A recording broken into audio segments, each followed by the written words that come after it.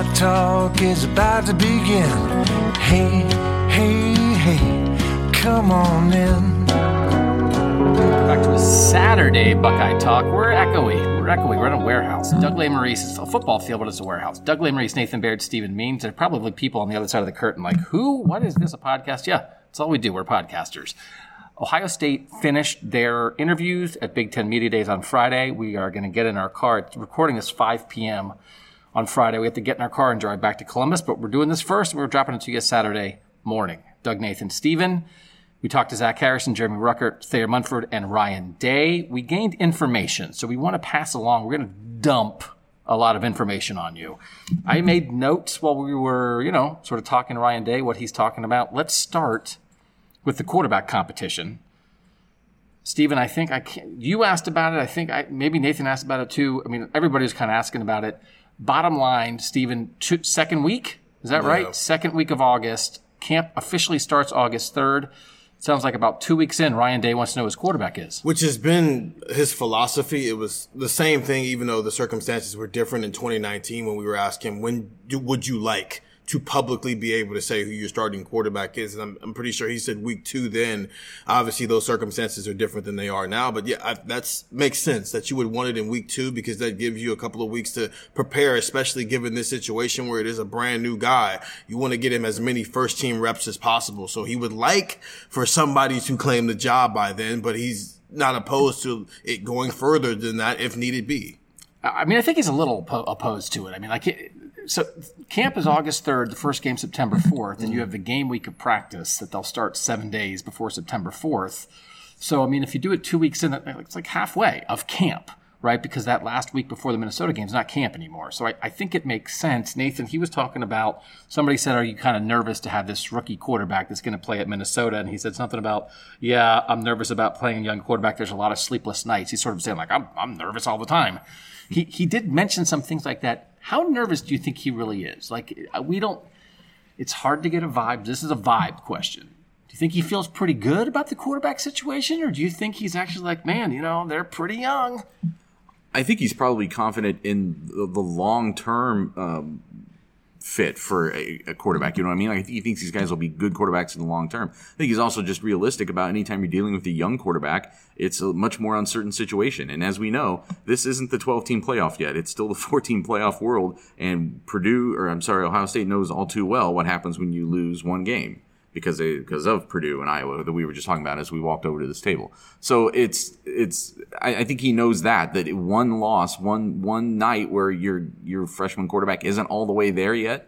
One little wrinkle. I mean, he talked about that even with like the kicking game, right? He was asked like why they went and got Noah Ruggles, and it's because, well, I think a game could come down to a field goal this year because we're dealing with a first-year quarterback. I mean, it's just the reality. You have less margin for error in 2021 than you did in 2020, and I would say even 2019 when you had Justin Fields. Doug, I don't have kids. You do, so I'm going to ask you this question and relate it to what's going on right now.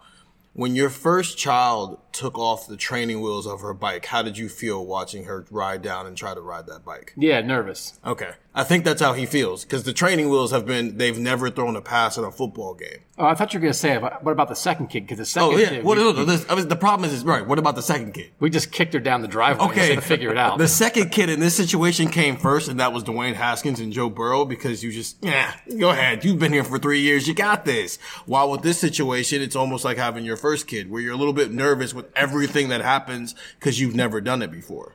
And I don't know, not to go off a complete tangent, but like he says this stuff all the time about how like, oh, I can't sleep at night. He said it a lot last year, and it seemed like made sense during COVID. But he seems like he says it for any decision, right? It's like, oh, we got a bunch of first-year players, first and second-year players. I can't sleep at night. And like, oh, we got some things to figure out in the secondary. I can't sleep at night. So how many hours a year does Ryan Day sleep? It seems like not many if he's accurate.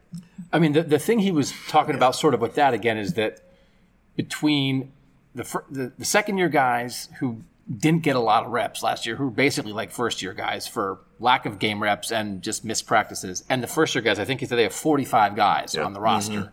And that, he says, that's scary, right? That now, again, that applies to everybody. But, for instance, and this is something that we'll certainly get into closer to September 4th. I think by Phil Steele's experience metric in his preseason magazine, Minnesota is the most experienced team in the country.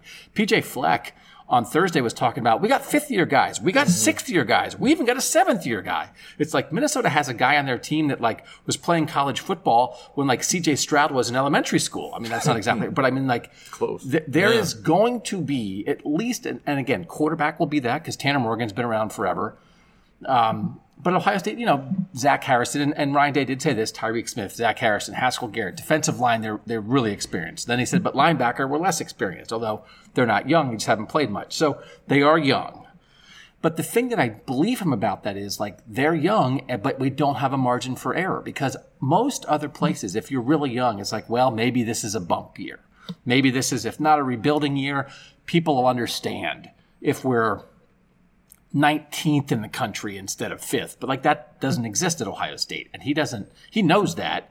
But I think, Nathan, that's where the ulcers and the sleepless nights come in because, great, you're young, great, who cares? You're still expected to make the playoff. And I think the order of these games probably contributes to that too, right? Like if they were starting with Akron, it would be different than if they're starting with Minnesota and Oregon. They have to be on point to start this season in a way that they didn't. Last year was obviously completely messed up. But, go back to 2019, they got to ease into it a little bit.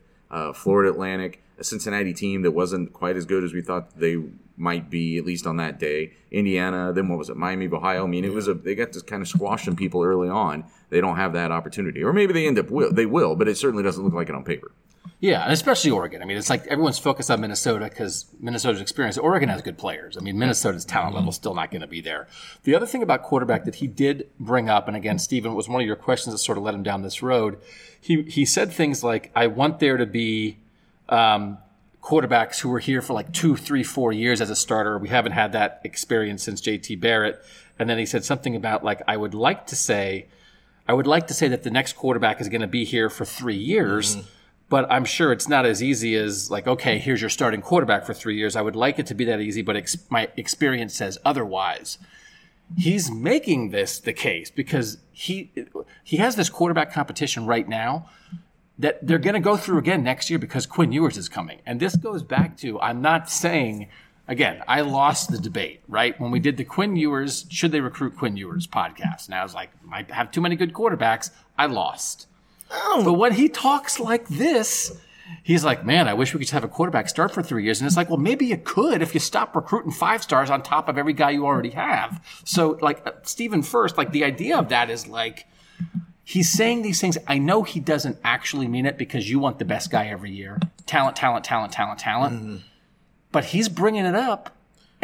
But he's also created this world. Which is why when you say you lost, you didn't lose the battle. The battle wasn't, are they going to do it? It's should they do it? And to the point of, he's kind of trying to have his cake and eat it too in this situation. You can't have the 3-year starting quarterback and also recruit quarterbacks the way that you're recruiting them, which is why I asked the question the way you did. It's where I was basically like, at some point, do you feel like you want to just have your guy, but with the way you're recruiting quarterbacks, is that kind of possible at this point? And we'll see with Quinn when he gets here next year, if he's going to be a 3-year starter or not. But you can't say in one vein, I would love to have a JT Barrett situation, but then also I want to play the best guy every single year, because it got to a point where it didn't always feel like JT Barrett was the best guy every year. But then also they were very terrible at recruiting quarterbacks, which is why he was a 3-year starter to begin with. Yeah, but I think he can say that. I think he can establish that. It's just going to be with viewers. It might not be this year. It might still be a year away. I think what he's ultimately saying is, I'm looking forward to Quinn Ewers coming here and being our starting quarterback for 3 years. But he also said, and again, he can't say anything but this. Stephen, you were saying you're like trying to find the right way to ask him the question. Yeah. And like, there's no way to ask him the question.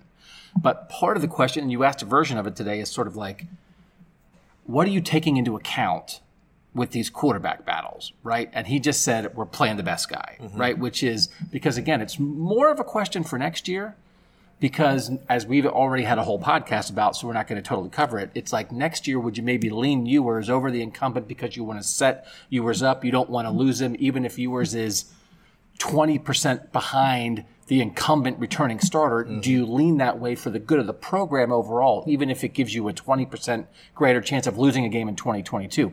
I think we might be able to phrase a question to him that way next year.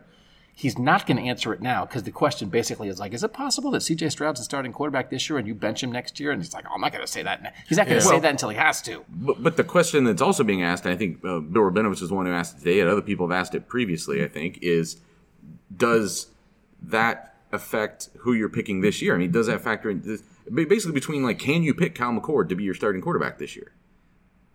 Because that's where you have an even greater conflict with Quinn Ewers. But the idea, well, I mean, because he'll be here for 3 years as opposed to maybe only 2 more for these other guys. Right. But also the bottom line is Ewers is going to compete for the job next year probably anyway. Right. So, and there's no guarantee that C.J. Stroud's going to the NFL after 3 years. So, I mean, yes, there is a version. It's complicated, but it's too many good players. # too many good players is a great problem to have. But then he does say things like, it makes me nervous. I wish. And it's like, well, sorry. Don't go get the 5-star quarterback every year. If you you're don't want so to feel good nervous. at recruiting quarterbacks. Yeah. Okay, so second week, August 3rd is the start of camp. I think by like August 15th, Ohio State might have a starting quarterback. And My birthday. what a great present that would be. Yeah. It would be. And what a great present. Hey, Nathan, you can't go out to dinner for your birthday because you have to write 6 stories about Ohio State naming its starting quarterback. I think that'll be a Sunday, I think. Because isn't the 3rd, I think, a Tuesday? I don't know what day your birthday's on. I'm sorry. I looked up the 3rd being on a Tuesday, I believe. But This is great. he also, it's one of those things, again, he might not tell us, and we might not be at practice watching all the reps. So we might not know. He'll know. The team will know. The quarterbacks will know. Right. Hey, remember how we used to be splitting reps? Oh. I'm not doing that Only anymore. one guy's getting all the first. And he kept saying, well, the guys will still get reps, but you got to start giving more first-team reps to the guy who's going to be your starting quarterback. In a normal world, I think we would pinpoint August 16th because that would be the Monday before but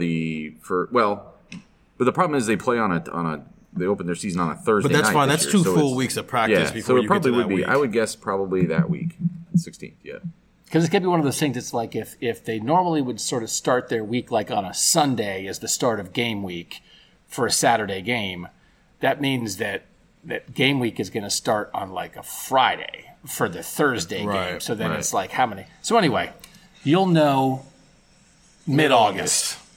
Happy birthday, Nathan. All right, everyone remember the day that whenever the quarterback, you find out about who the starting quarterback is, it's near Nathan's birthday. Just shoot him a text, shoot him a little tweet, shoot him an email. What's your email again? If anybody wants to email you on your birthday, nbaird@cleveland.com. Wait, do you have your birthday on your Twitter?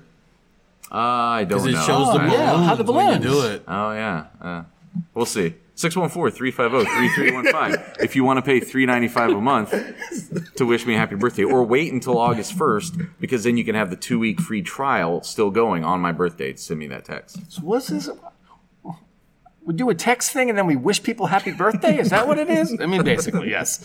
Let's talk about the other part of the quarterback equation that you've sort of been asking about, Nathan, this idea of like, hey, Ryan Day, are you preparing Northwestern's starting quarterback at camp this year?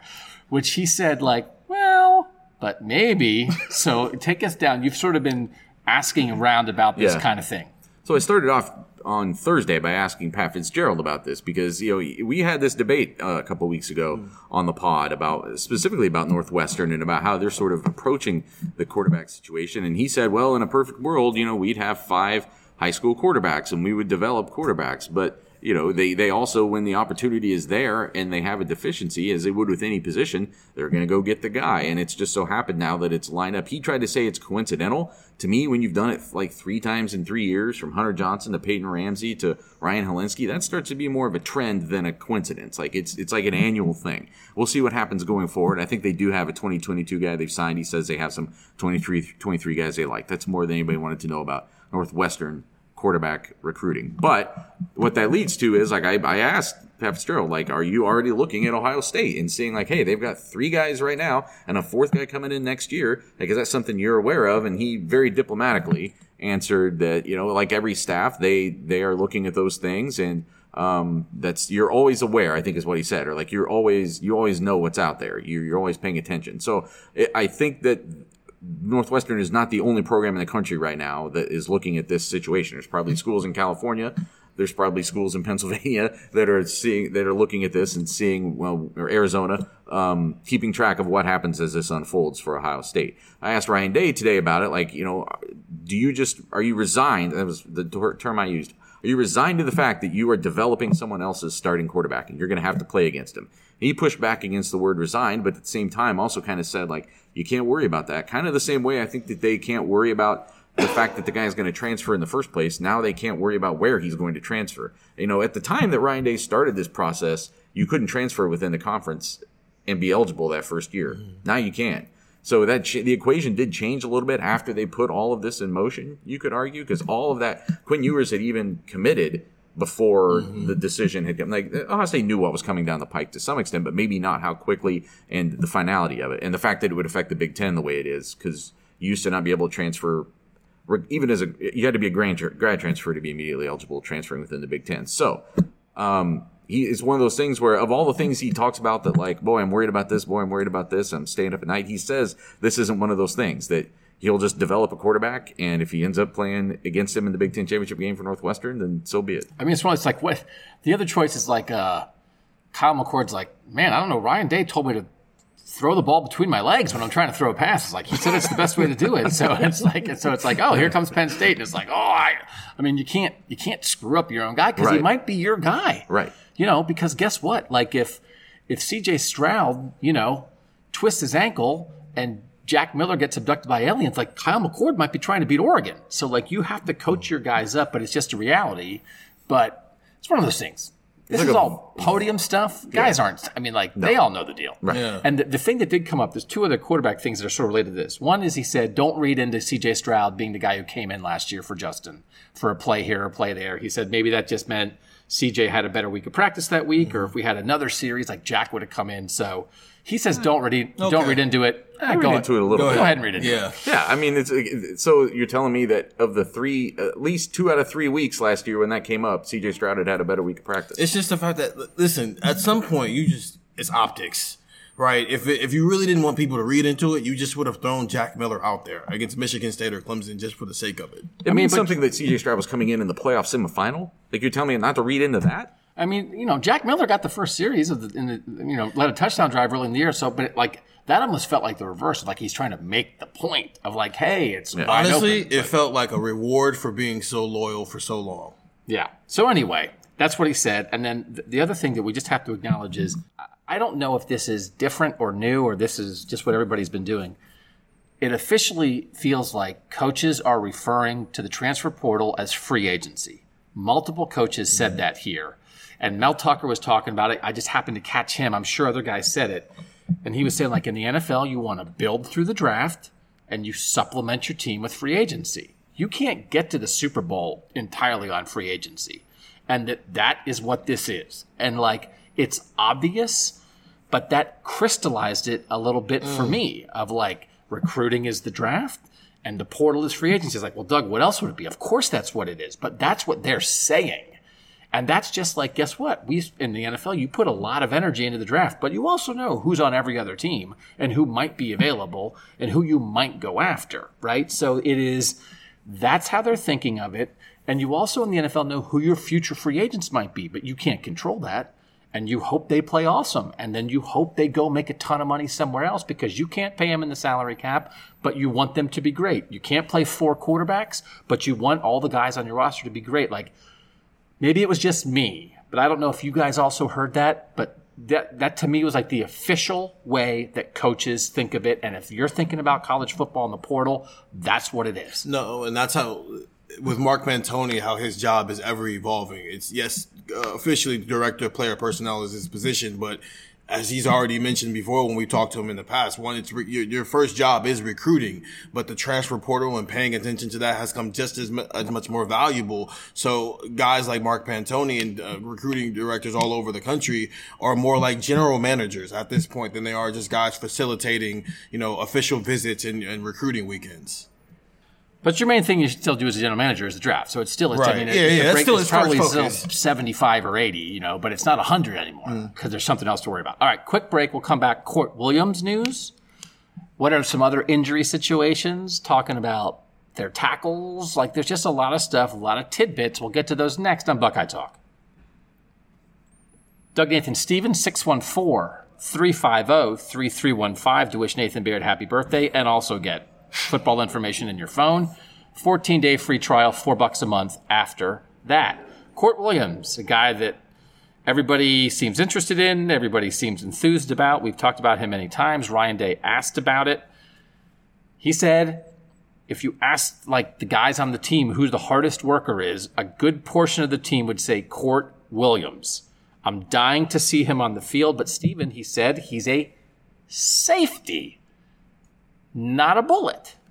So does that mean Court Williams might be the next guy, like might be the guy who takes over for Josh Proctor next year? We'd had a lot of conversations about Court Williams at the bullet. We'd had a lot of conversations about Court Williams is like the ultimate bullet. They recruited him to that, but they have Craig Young, they have Ronnie Hickman. I also still don't know exactly how they use their terminology. Right. So he could be saying safety and mean He's like bullet. But he was asked specifically safety or bullet. Here's the thing, though. But I don't want to get too caught up in it. No, we're not. I do want to emphasize that they are as in on Court Williams as the fan base seems to be. And which is why I know we keep calling it a slot corner, but even when you talk to recruits, the way they are telling it to them and when they're trying to build their secondary, you're either an outside corner, you're a single high safety, you're a bullet, or you're a cover safety. They're telling recruits that's what the slot corner, what Sean Wade was in 2019. They're telling them that's what that is.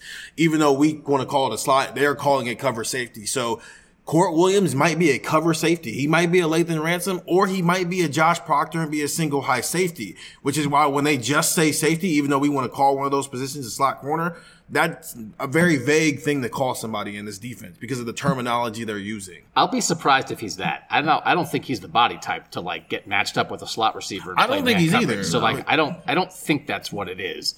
But it'll be interesting to see how it shakes out. It's interesting to know what they say. The terminology they use to recruits, that does matter. You know, Lathan Ransom was like a deep Lathan Ransom was a deep safety that now they're playing in that cover safety position, but he's a different body type, different type of player than Court Williams. Mm-hmm. In general, though, Nathan, it's like there are these guys sometimes that people get very interested in, and it was not nice because whatever. Good luck to all 85 guys on scholarship. Ryan Day confirming what we thought about Court Williams. Like, oh, okay, keep your eye on this guy. Yeah, but some of it has been coming from internally from Ohio State, like even before, back in the recruiting process. This is a guy that they were really pushing his intangibles as much or more than what he could do on the field in some ways. And he received a lot of accolades. I think it's potentially huge even for just this season. Like if he's able to come back and physically help this season, I still think free safety is a question mark on this team. We haven't seen Josh Proctor go out and like really excel at that job, and we have not seen certainly whoever would be number 2 behind him go out and excel at that job. There are other positions where you can say that, where you have a lot more confidence about both levels. I don't really have that at free safety right now for this team, and especially looking ahead, right? I mean, they brought Jansen Dunn in. That's the other guy who's involved at free safety right now. I think they've got some other things going on in recruiting, but that still seems like a long-term position that needs some stability. And he's one guy that can help, I think, bring that. If he really sticks at free safety and he's everything that they're saying he is, and from a leadership standpoint and everything, because free safety is one of the defensive positions where there is maybe more leadership necessities and just sort of like, you know, on-field things that are necessary from that than you have at other positions. I think that could be huge for this defense. We will talk about what Ryan Day said about Alabama, what Ryan Day said about the 12-team playoff, what Ryan Day sort of just said about all the changes in college football, but we want to stay on personnel for a little bit here. The secondary came up. Kerry Combs came up. He said, which I think he said some of this stuff in spring too, but he likes the secondary depth. He said they're getting some secondary depth. We didn't have that last year, and the confidence is much higher than when last year ended. And in the secondary, and he thinks they'll be much better than they were when the season ended a year ago. Also said he thinks like Kerry Combs like really fits in the role as a defensive coordinator. You know, he did say this stuff before. It's like it's scheme, it's coaching, it's players. They needed to get better at all three, which is some nod of like, okay, well maybe the single high safety all the time. What are you going to do? When are you going to mix, cover 1, cover 3, whatever. Him reinforcing that, Steven, again. it's coach speak a little bit, but guys are honest about this. They're pretty honest about, like, these are the position groups we feel good about. These are where there are some questions. It felt like real confidence that things are better there. Yeah, I think we're allowed to give the secondary a benefit of the doubt. And they said it during the season. They said it after the season. Obviously, Dave said it today. The fact that, from a personnel standpoint, who am I going to play? Am I going to play a true freshman who just showed up here in June? That just doesn't seem like a reasonable thing. That the fact that Lathan Ransom was on the field in the Big Ten championship game and in the semifinal was ridiculous. The fact that he didn't have any of the normal stuff. And so it's just reiterating the idea that you should give it the benefit of the doubt. These guys have had a normal spring now. There's been some fundamental stuff that they've had to learn, that they've had the opportunity to take place in. Now they're getting with Mick this offseason. So we should be – Kerry Combs just gets a pass for last year. And they also just happened to run up against a Heisman Trophy winning wide receiver in the national championship game. I don't know. I think people are kind of giving it the benefit of the doubt last year as far as the guys who ended up starting, and it didn't work. Like, it wasn't good enough. So I'm not sure I give it the benefit of the doubt. I think this secondary still has a lot to prove. But you can pull guys. But the depth is better. Yeah. We're not sure the front line's any better because the front line guys are pretty much the same guys except Shaun Wade left. Mm-hmm. And so it's Sevyn Banks again. It's Cam Brown, who was hurt last year. It's okay, Lathan Ransom. I guess he's new as Josh Proctor again. He brought up Lathan Ransom a couple times as a guy who got snaps late and feels maybe like more of a solution. But, I think when it comes to Proctor and Banks and Brown, you still can wonder, okay, if these are your frontline guys, are they good enough? Are they national championship caliber? Right. He said good things about Sevyn Banks. He's not saying that their top line is not good enough. But to your point, Nathan, I think that is still fair. And it's one of those things, okay, the question is, if those guys aren't good enough, are you going to play Ryan Watts? Like, okay, so Ryan Watts is better if you had an injury, right? That's the kind of thing. If something happened to a guy, I think you'd feel better about Ryan Watts and Legend Cavazos and I think that's fair to say. Cam Martinez, the guys you would go to. But if the level of play isn't good enough from the frontline guys, are you going to play the younger guys? Because we spent a lot of time last year talking about, man, could they play somebody else? It was kind of like, are they going to play actual true freshmen? And the answer was no, they're not. Yeah. As a guy who expressed some skepticism around this time last year about the secondary, I do feel better about Ohio State secondary on paper than I did a year ago at this time. But I still think, as you're saying, it's actual performance. The performance actually still has to go out and happen.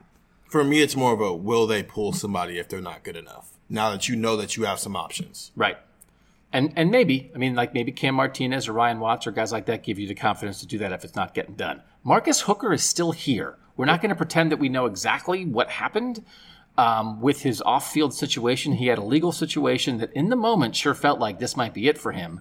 But Ryan Day is saying no, he's going to be there on August 3rd. Nathan, what do people need to know about that? And I should have mentioned him with the free safety mix, frankly, because that's where he started all 5 regular season games last year. And it just slipped my mind for a second because we haven't been talking about him in that mix for a while because we kind of assumed that maybe he wasn't with this program. He wasn't good enough. It's also like we don't know his status with the program. He wasn't good enough last year. He was getting benched anyway. So it's like it's hard for me to believe that like he's going to be an answer. So that's part of it too. True. But we also thought he wasn't going to be on the team maybe. Correct. Yeah. And I'm frankly a little bit surprised just because it was a second incident for him. There have been other situations where, and it was a completely different situation with the other 2 defensive backs, last year, but, there wasn't really a second option for them. That was a quick separation. Argue that was maybe a more serious situation. So, I'm curious to find out, exactly what went into this for Ryan Day or what the situation was for Marcus Hooker and why they made that decision.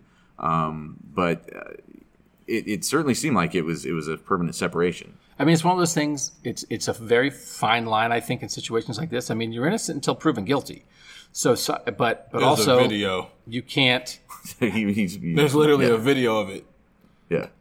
A video of what? Of the Marcus Hooker incident. Yeah. He's sleeping in his car, like the arrest. There's a whole. But there's. And he pleaded guilty. Yeah. So he's not still on the team because he's such a good player. They're going to let him pass. Correct. It's not that because he's probably not going to start, and he wasn't all that good last year. So then, you don't know what it is, and there could be extenuating circumstances that you did something according to the law, but you say, listen, man, this is the deal, and like everybody makes mistakes, but it's not, it's hard. I think I've learned this, covering this for 15 years. It's like you want to sort of hold the program to a high standard while at the same time being open to giving some of these teenagers or early guys in their early 20s the benefit of the doubt if the thing that they did maybe didn't really hurt anybody else, right? And that can cover a lot of different things. And you can make a mistake that winds you up in a court of law, but still say, you know what, like, man, that was dumb. But I'm never going to do that again. So we don't need to spend a lot of time on it. But I do think there can be a perception of like, oh, the program, are they just like guys do anything? And it's like, listen, it's not that simple. That I do over time, and I have come to learn this and believe this more over time. There is something to like, you know what? Sometimes the best thing you can do for a guy is keep him in the program. Yeah. Because if he's in a tough spot and he's made some mistakes, and you're going to cut him loose, and then what?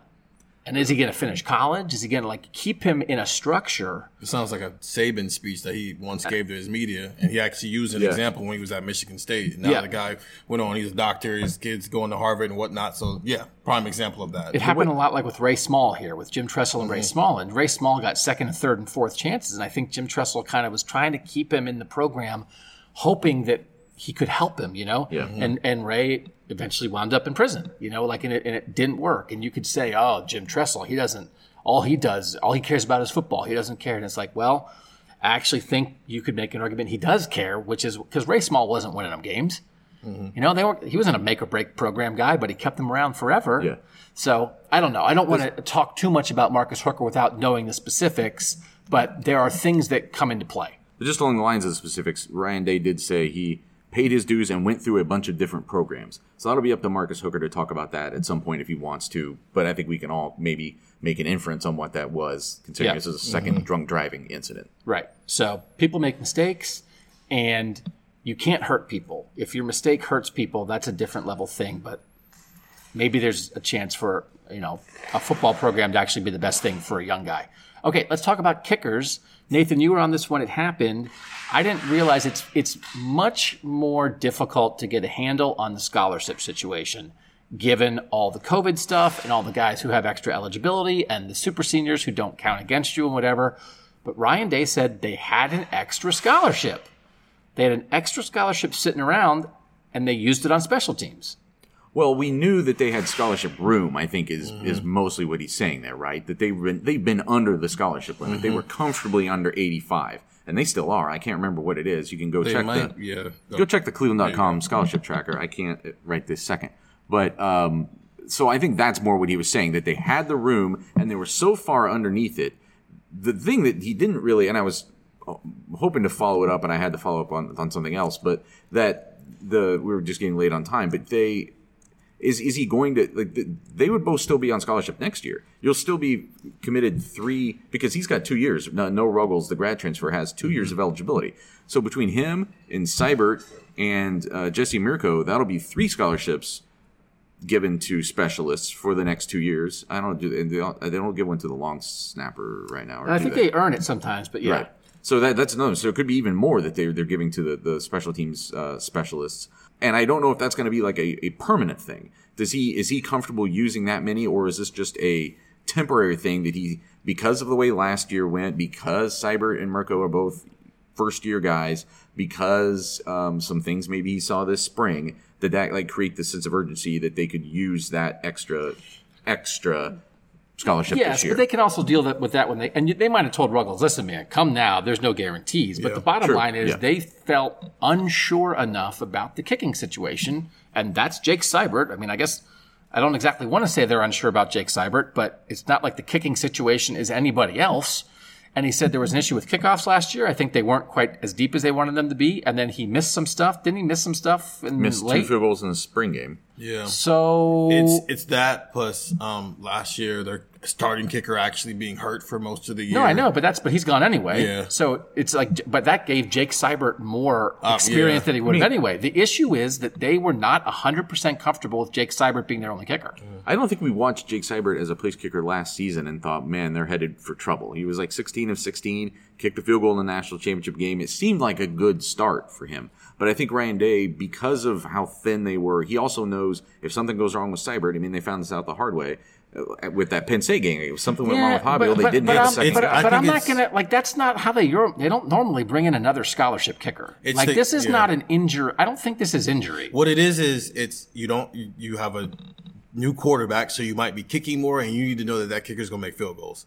But for what's worth, they're at 81 right now. Right. So they're well under. Yeah. So, I mean, even if they were to get a full class this season, for 2022, and it probably wouldn't even preclude them from still going after some transfers, too. Yeah. They're going to have some attrition at some point of their own. So, but I assume there'll be a competition, right? Don't we? Yeah, no, it certainly sounds like that. Yeah. I mean, this has happened at Ohio State before. This happened. I mean, they brought in the one guy from Duke the one year. I mean, they've had things where Sean Nuremberger had like competition like 2 years of like, hey, we recruited you to be the kicker for 4 years, and it's like, here comes a dude, and like, here comes a dude again. And so they've done this, but you don't do it when you think your kicker's an All-American. So, I mean, I guess you'd rather address the issue, but it's a little bit of a hint of like, okay, well, they're maybe not 100% locked in on the kicking game. Because where'd Ruggles come from? What is he? Who's he from? North Carolina. Yeah. North Carolina? Yeah. Was he their kicker last year? No. He was their kicker in 2019. He lost his job to an FCS grad transfer last year. So Ohio State's trying to win a national championship with North Carolina's backup kicker. I mean, like, let's just say what it is. And he did not handle kickoffs. No. In 2019 when he had the job. They had 3 other guys kicking kickoffs for them, not him. And not that kickoffs anymore, what they are, right? It's not as big of a deal, but also like if you can't get it in the end zone or whatever, like then it is a problem. You're opening yourself up there. I mean, to making the other team return it, yeah. So I don't know. My expectations are a little bit. I don't have a high ceiling of expectation for Ruggles. I think he could be fine. I think that it probably will be a full competition because I think these guys might be at pretty similar skill levels. All right, let's talk about receivers briefly. Jalen Harris and Elijah Gardner both graduated. Jalen Harris was actually a medical issue that Ryan Day said this part of it contributed to him ending his football career at Ohio State. Elijah Gardner just moved on. But was like, we're like a little short in the receiver room now, like on the third team. Because it's like, okay, well, your starters are the 2 best receivers in college football and a 5-star guy in the slot who everybody thinks is going to be great. And then your top line backups are the number one receiver in the country, the number 1 receiver in the country, and the son of a Hall of Famer. So it's like, oh no, Ohio State's receiver depth is a question. So it's like maybe, like I don't know who their 7th receiver is. I guess Jaden Ballard's their 7th receiver. Ohio State has a problem with its 9th receiver. If it was really a problem, G. Scott wouldn't be a tight end right now. Well, he also did say we can move him back. I mean, like, he was like, well, if we have an issue, we can always move G. Scott back. And I think G. Scott's like, what, man? I'm eating all this food. He's got like a burger in his mouth as he's listening to that. Like, what? Yeah. So, but it was interesting. Like, he just brought it up. But now I'm realizing it's not a real thing. Like, I think Ryan Day said a good amount of real things. That was a coach's big thing because he was talking about the 3 walk-ons I have. He's like, they'll play, and it's like, okay. It sounds like a good thing when you throw in the fact that Jamison Williams transferred, and it's like, oh no, we're down a wide receiver. Oh wait, we've got 4 more coming in 6 months. It explains why they were potentially bringing on a transfer over the summer too. I mean, why they looked at that market a little bit to help with depth, but it probably was someone who wasn't really be able to come here and really make an impact because it's just hard to get on the field right now as a receiver at Ohio State. Yeah. Ryan, how often does your 8th receiver keep you from winning a national championship? This is why you have walk-ons. It's like, oh no, where's Jaden? Okay, let's talk about the tackles. Ryan Day said, if there are 4 better tackles in America, I'd like to know where they are. He's talking about the 2 starters plus Paris Johnson and DeJuan Jones. Again, Nathan, a lot of, like, he was saying some nice things about DeJuan Jones. It's like, oh, you're lumping DeJuan Jones in with the 2 returning starters, the best tackle prospect Ohio State has seen since Orlando Pace, and this guy who's this, again, we all know the deal with DeJuan Jones, a lot of potential, a lot of rawness there still. He's been around for a while now, but like Ryan Day really likes where they are at tackle. I think he's also a guy, and I'm not saying this as in, Ryan Day's not being sincere, but I think DeJuan Jones is a name you have to kind of keep dropping out there to make sure DeJuan Jones knows that you value him, like in a public way, because where is he going to play? He can't really play this year. Unless an injury happens. It's not an obvious place to put him. And then it'd have to be the right injury that they're not moving just Paris Johnson there and putting somebody else at guard and moving forward. I think he's still a guy that is intriguing to me for 2022, 2023. I think that's why you've got to keep DeJuan Jones' name out there. But I think it's a positive thing that everybody on that staff has continued to talk about him in terms of his development and that he's stayed on track or even surpassed what they were expecting from him at this point. I think that's great. I agree with everything you said. I think Nicholas Petit-Frere and Mumford need to be first-round draft picks next spring because that's going to fix a lot of issues. Because Bill Landis was obviously asking this line of questions. He was asking Thayer Mumford about it too, about the first-round tackles that Ohio State just hasn't had over the last 20 years, and Ryan Day kind of used the example of how Justin Fields and Dwayne Haskins opened the floodgates on how people view the quarterback position, because now you're getting all types of quarterbacks in here. We just had a whole discussion about it. Tackle at this point seems to be the one position on offense where there's not a known reputation for things right now, which is why I'm just going to be honest here. If Zach Rice comes here, it's probably a miracle at this point. That streak is going to end the first round of number one tackles that they've had every other year at this point, just because of how things have gone. If those two guys are both first-round draft picks, it reopens that door to get whoever the next Zach Rice is or the next Paris Johnson is. I mean, they're not going to be. Yeah, they're not both going to be first-round picks. I don't know that either of them are a first-round pick, frankly. I mean, you know what you got to be a first-round pick at tackle? I mean, there's usually 6 to 8 that go. I don't know if Thayer's just wingspan and frame and whatever matches up with guys. And then Petit-Frere's good. I don't know if anybody thinks that Petit-Frere's a first round pick right now. He's got to do something. Both NFL players, but first round pick is a totally different thing. And it's also why we have these discussions and does Ohio State have to get a 5-star left tackle? And I'm always like, that's a tough thing to say. There's may only be a couple in a given year that's a 5-star tackle. You've got to go out and get a guy who develops into something. Yeah, but it just sticks out. Hold them at every other position. That's the deal. That's the problem. It just sticks out because everywhere else they're doing it pretty habitually. We don't say that about corner. We don't say it about receiver. We don't say it about running back. We don't say it about defensive end. We don't say it that's not the deal. So you're not wrong, but all we're doing is holding the standard at tackle to the standard that's set at almost every other position. But to say you have to do it in every class is what I'm saying. No, not every class, but it needs because they have a 5-star tackle on this team. He's playing left guard this year. Right, but he's also from 2 hours down the street. You probably, it's only a problem if you don't. It's news if you don't get Paris. It's not news when you get him. It's not even about where we're holding him to in other positions. We're holding him to Alabama. He got asked a bunch of Alabama questions, and is that the benchmark and all that other stuff? Well, Alabama does this. Every cycle, they just refresh on the 5-star every single cycle. And if that's who you're trying to keep up with, then you need to go get the Paris Johnson who doesn't live 2 hours away from your campus.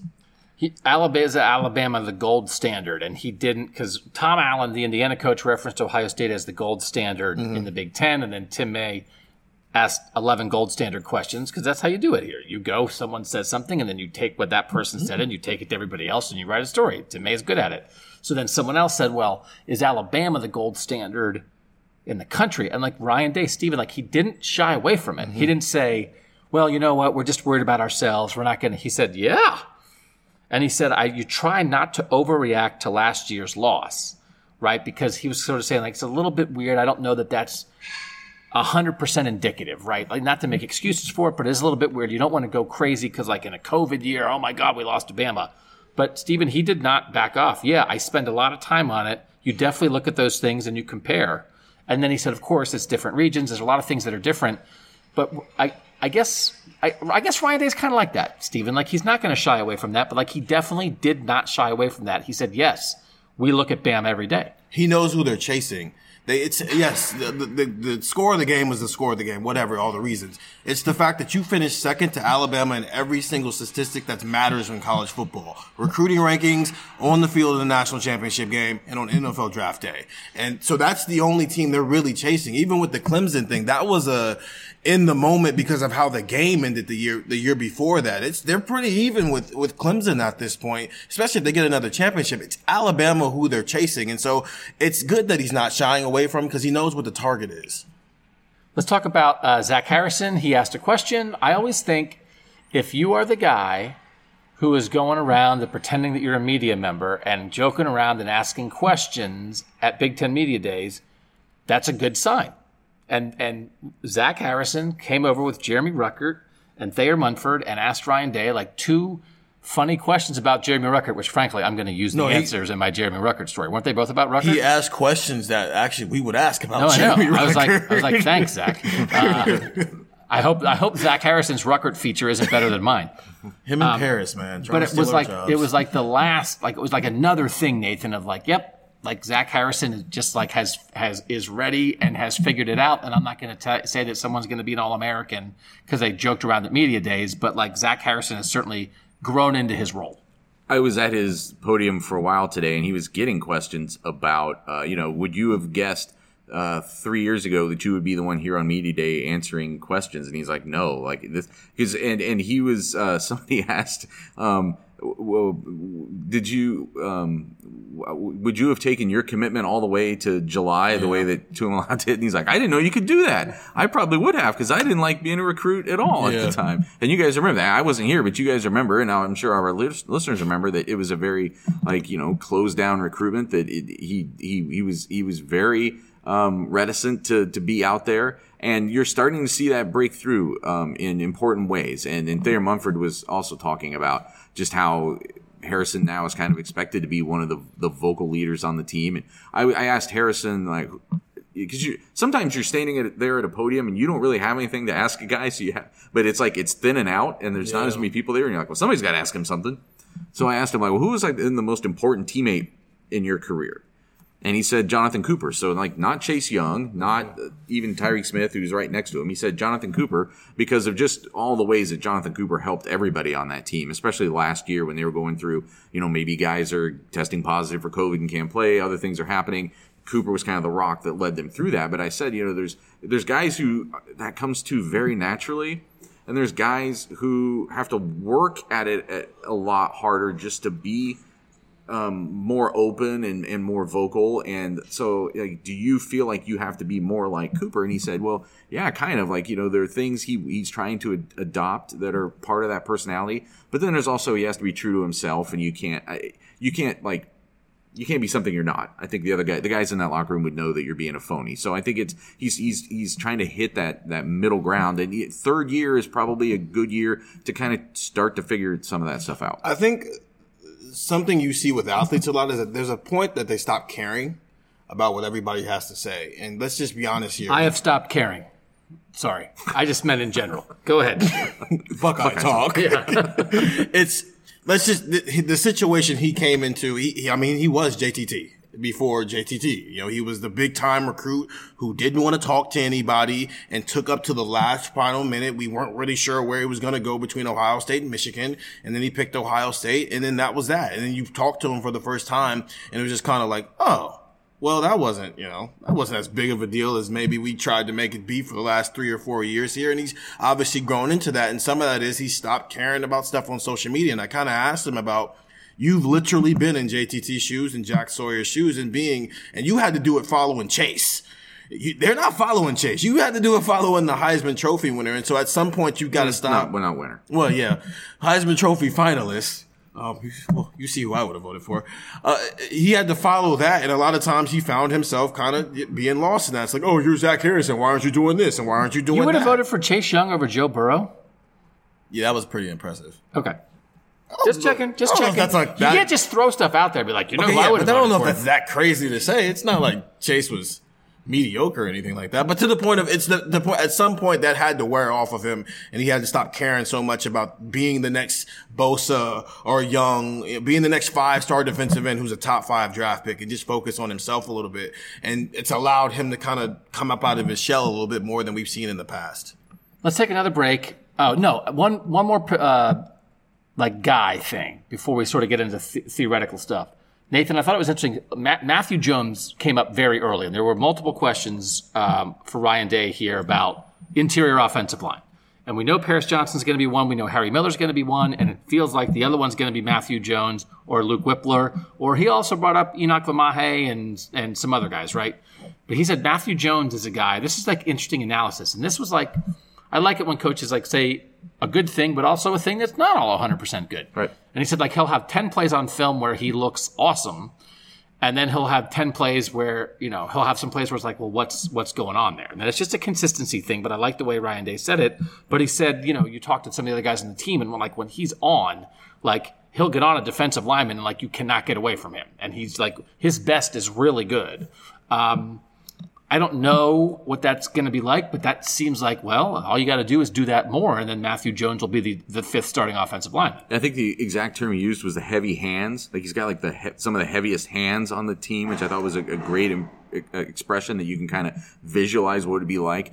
We've talked about this before about how sometimes when you're not Paris Johnson and you're not like some kind of in-state guy, you get caught in that middle. And he was like a top 100 recruit. Number 68 player in the top center in the 2018 class. Yeah, so I mean, he was a pretty significant recruit. But because it's a developmental position, then there's so many other like 5-stars and big-time guys coming into every class that you sort of, it becomes out of sight, out of mind a little bit. But this is really, again, we're talking about like third-year situations and fourth-year situations, and it's right when guys should kind of be coming into their own and winning a job, or at least threatening to win a job. And I think we saw in flashes. I mean, there's a reason why he got the opportunities he did. The reason why even when Harry Miller was able to play last year late in the season, it was Matthew Jones was getting that start in the national championship game. So I think the expectation right now is that it's one of the reasons why when we had this discussion about the roster a couple months ago, how deep we saw that this offensive line being, and he's the answer, that you can have a guy like him who, if he doesn't win a starting job, it almost seems like a surprise. Like someone would have to be really good to beat him out. I feel like the way Ryan Day talked about Matthew Jones today is the way that you could literally talk about a bulk of the top 100 guys in that 2018 class. At some point, they've talked about they just need to show consistency, because that was the thing with Josh Proctor all last fall campus. He's really good. He pops. He flashes. But then he just needs to do it consistently. It seemed like that was some cases with Tyree Smith, but also some injury problems. Nicholas Petit-Frere would show some things, but he wouldn't show consistency with the weight. A lot of talented guys who just didn't put it together consistently enough to break through with the role, along with also being blocked. All right. Is there anything else from a personnel standpoint of players on Ohio State's team, football, directly related football to 2021 stuff that you guys want to bring up that we haven't touched on yet? We asked about all the people who were out in the spring with injuries. So Master Teague, Dallas Gant, Sevyn Banks, Haskell Garrett, Harry Miller. Everybody's back. Everybody's back. Everybody's Cam back, Brown, but Cam Babb's the only one who's not back. Yeah, they said Babb will not be ready for the start, but everybody else they expect to be participating on the first day of camp. Which is good. And then linebacker, he just listed off some of the guys. Like, obviously, the 3 older guys in the 2018 class, Kayvon Pope, Dallas Gant, Taraja Mitchell, but then also Cody Simon and Reed Carrico's name came up. There was Tommy Eichenberg. And Tommy Eichenberg, yeah. Significant discussion about how to pronounce Palei Aotote. Like, maybe the G is silent, or maybe the G is an N. We need to talk to him to find that out. I don't know how soon we will talk to him, but they clarified today that he is basically a member of the team. It's just a matter of whether or not he can be on scholarship or not. Something to do with his transfer. And then still Chambers is playing linebacker and running back right now. And it'll be his choice what he ends up not playing very much for Ohio State. It's a great thing to do. I mean, like, be great for his coaching career. I'm not joking. Like, that's great. Like, move around, but like, let's not pretend that it's going to make a difference for this team. Okay, let's take another quick break. Oh, and Jeremy Ruckert said that when he graduates, he's going to buy half a cow from Cade Stover. That seems so on brand. Which half? I love Cade That's Stover. what I should have asked. Because I asked, like, how many catches did he remember? Because I came over for only a part of that. the whole thing. I wrote down all 28 catches of Ruckert's career, like against the team, the down, the distance, whatever. And he was like, I don't know. And I was like, okay, I guess we're not going to do that. So I did say, do you remember your first catch? He's like, yeah, Oregon State. I was like, do you remember the quarterback? And he's like, yeah, Tate. And I was like, yes, I get to write Tate Martell's name in a story. But I thought it might be one of those things where Jeremy Ruckert's had 28 catches in 3 years. Maybe he would remember every single one. And I would be like, okay, Penn State, 2nd and 7, 11-yard catch. He'd be like, yeah, no, I ran it out. And the safety came down. It's like, he was just like, I don't know. So, which is what I would do. Right. But I just don't know what time. But he spent a lot of time saying, like, you know what, like, I'm not, it is what, like, I'm not going to freak out about it, So, credit to him that he's not obsessed with it. I would be. Oh, I'd want the ball. I would be obsessed. He's a good player. So yeah, but he's going to buy half a cow. It felt like an NIL thing. He was now like playing up like the Cade Stover family farm. He's like, I've had the beef. It's really good. But he did not know how much half a cow cost. And so that'll be something we'll have to look in. That's journalism. We'll be back. Ryan Day sort of talking about all the changes in college football that will finish up this Buckeye talk in a warehouse next. Can you guys hear the silence? Yeah. We're like I don't know if we're the last people here. We may go outside, Buckeye Talk listeners, and find that the world has ended. We don't know. We were just three guys in an empty ballroom. Might be locked in again. And Luca, I'm going to knock. Is this wood? Nope. I'm going to find wood at this point. Prop a door now. So we're finishing this up at Lucas Oil Stadium. We just finished our interviews with Ohio State and other teams on Friday. We'll have stories at cleveland.com. Make sure you're reading those. We texted out a lot of stuff. Great time to be a texter, 614-350-3315. Gene Smith and Ryan Day both in favor of the 12-team playoff. And I've been wanting to write this about like the death of the devastating loss. And I asked Ryan Day about it. And you know, as an NFL guy, hey, in the NFL, you know, you can lose a game and it doesn't end your season, you know.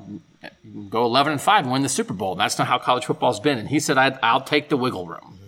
And it's like, well, of course, from personal experience, right? You would take the wiggle room from what happened in 17 and 18. But like, just like philosophically, he also kind of said, yeah, I'll take that. So I think we needed to get that on the record, Nathan, of like, what does Ohio State think about this proposed 12-team playoff? Because what they say matters, and like, they're into it. Yeah, I mean, they have a voice that affects these conversations. So I think it's interesting that Ryan Day, because we always talk, I think about this in terms of definitely like athletes, like which guys grew up as like college football fans and which guys were NFL guys. And we always have like associated Ryan Day because he has real NFL experience. He didn't come up exclusively through college ranks. So I think there's always been sort of that NFL sheen on him a little bit, that we've associated him with. That's going to be his jump or whatever at some point. So that he has kind of that mindset where I think he sees the value of not having a season ruined by just one mistake. I don't know. I'm interested now that the 12-team playoff, does it help them keep Ryan Day longer at Ohio State? Because it takes that, it eliminates that disaster that you're talking about. He's definitely not, I mean, like, football weekends for him were watching the Patriots on the couch with his grandpa and his brothers. It was not watching college football on a Saturday. Right. And that's just football in New England. No one's sitting around. Listen, it's an hour-long Ryan Day interview, right? I mean, we've been there all day. We're standing around forever. So I asked Ryan Day if the Big Ten should add the University of New Hampshire, and like, crickets. I'm just being stupid. No media giggles. And Ryan Day like went a little bit. I mean, can we just ask one stupid question in an hour? Oh, you can ask a lot more than one stupid question in an hour. I don't know, were you not at all of the other podiums this week? How does it feel to be here? But nobody thought my New Hampshire thing was funny. But I did ask them, like, okay, like, does this matter for football? Right? Which has been my contention of like, what's the real effect of football? And he basically was like, I can't keep up with everything, but like everything affects everything. And Nathan, it just was, you could see him feeling, again, I think you can see Ryan Day feel stuff sometimes, because he is like a human person. And he's like, you know, it's all the stuff we said, NIL and transfer portal and playoff expansion and conference realignment and COVID regulations, and he's just like, I think the sport might be unrecognizable in 5 years. And if it is, it will affect the football. But he didn't have a real, like, firm answer of like, hey, yeah, if this happened, it'll be harder for us to recruit in Texas or whatever. But, and I'm not feeling sorry for him, because it's like the world changes, but he said, like, I'm not great with change. And a lot is changing, and I think he probably I think if we get a read on Ryan Day, he's not going to think about that stuff just for fun, but he is constantly thinking about, well, what does this mean for my team? What does it mean for how we do things on a daily basis? And he believes it does mean something. He's just not sure what. Well, put yourself in his shoes. Coming out of last season, where there was just like day after day, we lived it too, as far as just like the turmoil, just the football-related turmoil and uncertainty and all of the stuff that everybody went through. And to finally be kind of like trying to feel like you maybe caught your breath and you can exhale, and now you're just going to have a normal college football season in 2021. And then this starts to unravel or explode, or however you want to say it, right before the start of the season. And we should probably continue scrutinizing, I guess, just how much it would really affect Ohio State. But let's not also forget that what happens with Texas and Oklahoma in the SEC, whatever, how does the Big Ten respond? This is also happening at a time of instability in the Big Ten, or like, what do you want to say? Like a crisis of confidence in leadership in the Big Ten. Just because the commissioner's new and people don't think he's doing a good job, you mean? Yes. Okay. Wait. Yeah. No. I mean, it's not like it's a bunch of things. It's like they have a new commissioner that people aren't sure about. Right. Yeah. I don't want to sound apologetic for Ryan Day because I'm just not going to be that guy. But I think you kind of hinted at it. This has just been a lot for a guy who's technically only in his third year as being a football coach, a college football coach, regardless of what school it is. And he just so happens to be at arguably the biggest school in the country when it comes to college football. You had one normal year where it was normal football circumstances for why things ended. And then you go to COVID. And then you're also trying to pull in a recruit for a class that should be done in July. Because I asked him about it. He was like, really? The way he even responded to it, you could tell that was a lot longer than it should have been and a lot more than he ever expected to ever have to recruit a kid. And now you're dealing with this. It's like this is a lot for any person to be in their first 3 years of being a college football coach, let alone having to do all that while also at the biggest university in the country. But also, again, it's like, oh, did you have to recruit your 5-star an extra month to join your other 5-star on the defensive line to be coached by the best defensive line coach of all time? Oh, no. You know who our starting defensive linemen are? I'm not 1-stars. You know, I'm not feeling sorry for him. I can just definitely imagine a world where every day he goes home like, I just need a drink. I don't know if we want to say that. The thing that I think encapsulates it, and we'll double back on this and then we can wrap it up. I think, to me, the interesting thing about in trying to analyze Ryan Day in situations like this is all these things are happening in a world where, and he said he likes the wiggle room, right? That was the phrase he used. I like the wiggle room of the 12-team playoff. All these things are happening in a world where I think he feels like they don't have any wiggle room. They don't. And that, the transfer stuff. Well, I don't know about the transfer stuff because, like, if we lose to Minnesota, we're screwed. Well, what do you think about expansion? Well, I don't know about all that because, like, if we let Indiana jump up and bite us, like, everyone's going to yell at me, right? That he has not lost a regular season game, and I don't want to say it this way. I don't want to say he's waiting to lose his first regular season game, but he is going to lose a regular season game. He will not retire undefeated in the regular season. And I almost think it will be a good experience for him when it happens because he will realize that the world doesn't end. And he's a very smart football coach. He knows about all this. I think he's shown to be a very good leader, but he just has not done it yet. And I'm not going to ask him, Ryan, will it be good for you to lose regular season game and experience it and go through it and figure out how you come back from that? Because right now it's this big like, oh no. Because he's not going to give an answer to that, and that's not really what it's about. But that's, I think, Nathan, is the complicating factor of this. He said things like, it's a whirlwind. You're going to wake up in 5 years and not recognize college football. And he's processing all that in a world where he feels like, well, we better go 13-0 again. And that's life in the big city.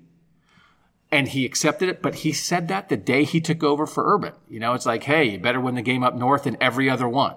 Like he has made, over the course of his time here, he has made kind of a lot of jokes about you better not lose. And he hasn't lost. So I think it almost like builds up the inevitable loss bigger and bigger, which doesn't mean that they should go lose to Minnesota so that Ryan Day can like get it off of it. Ryan, do you feel like you have a monkey on your back that you haven't lost yet? I mean, no one's ever had a losing monkey, your lost monkey. All these wins are a burden to you. Right. We need to drive home. We're having crazy conversations. It probably doesn't help that the guy he took over for was like stressing himself out every single day. I mean, and that's because that's how Urban lived, I think. Yeah. Urban lived with the idea of you can't lose a game. I mean, like every loss is unacceptable. I think Urban Meyer would tell you every single loss in his college football coaching career was unacceptable, but he barely has any.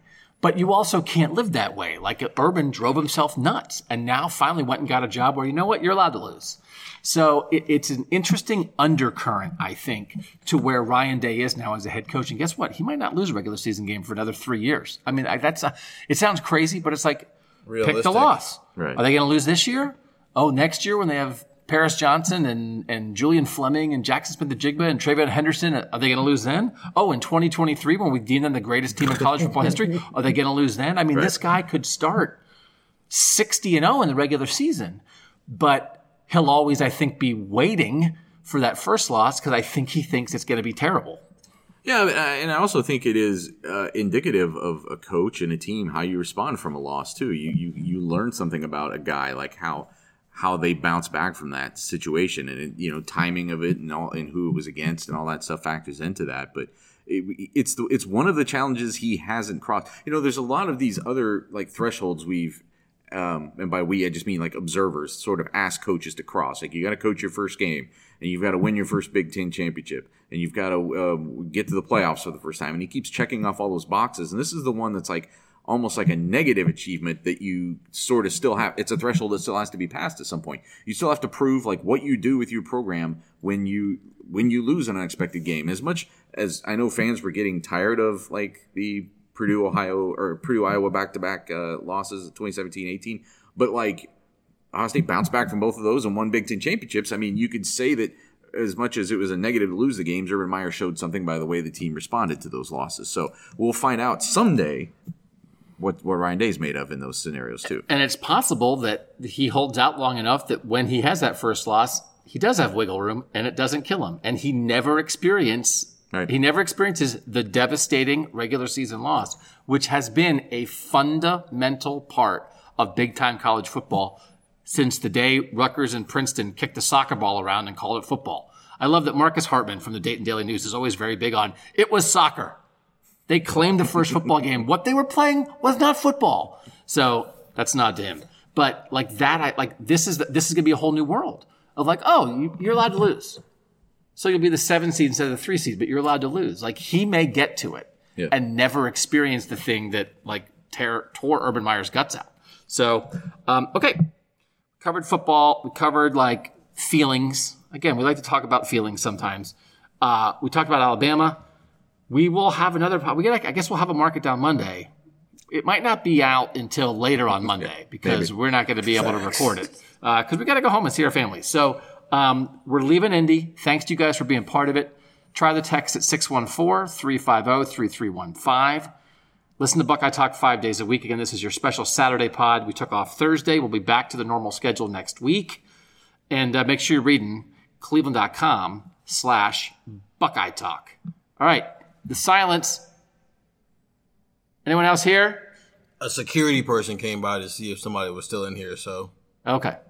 So it's just us and security people. We're leaving. Thanks you guys for listening. That was Buckeye Talk.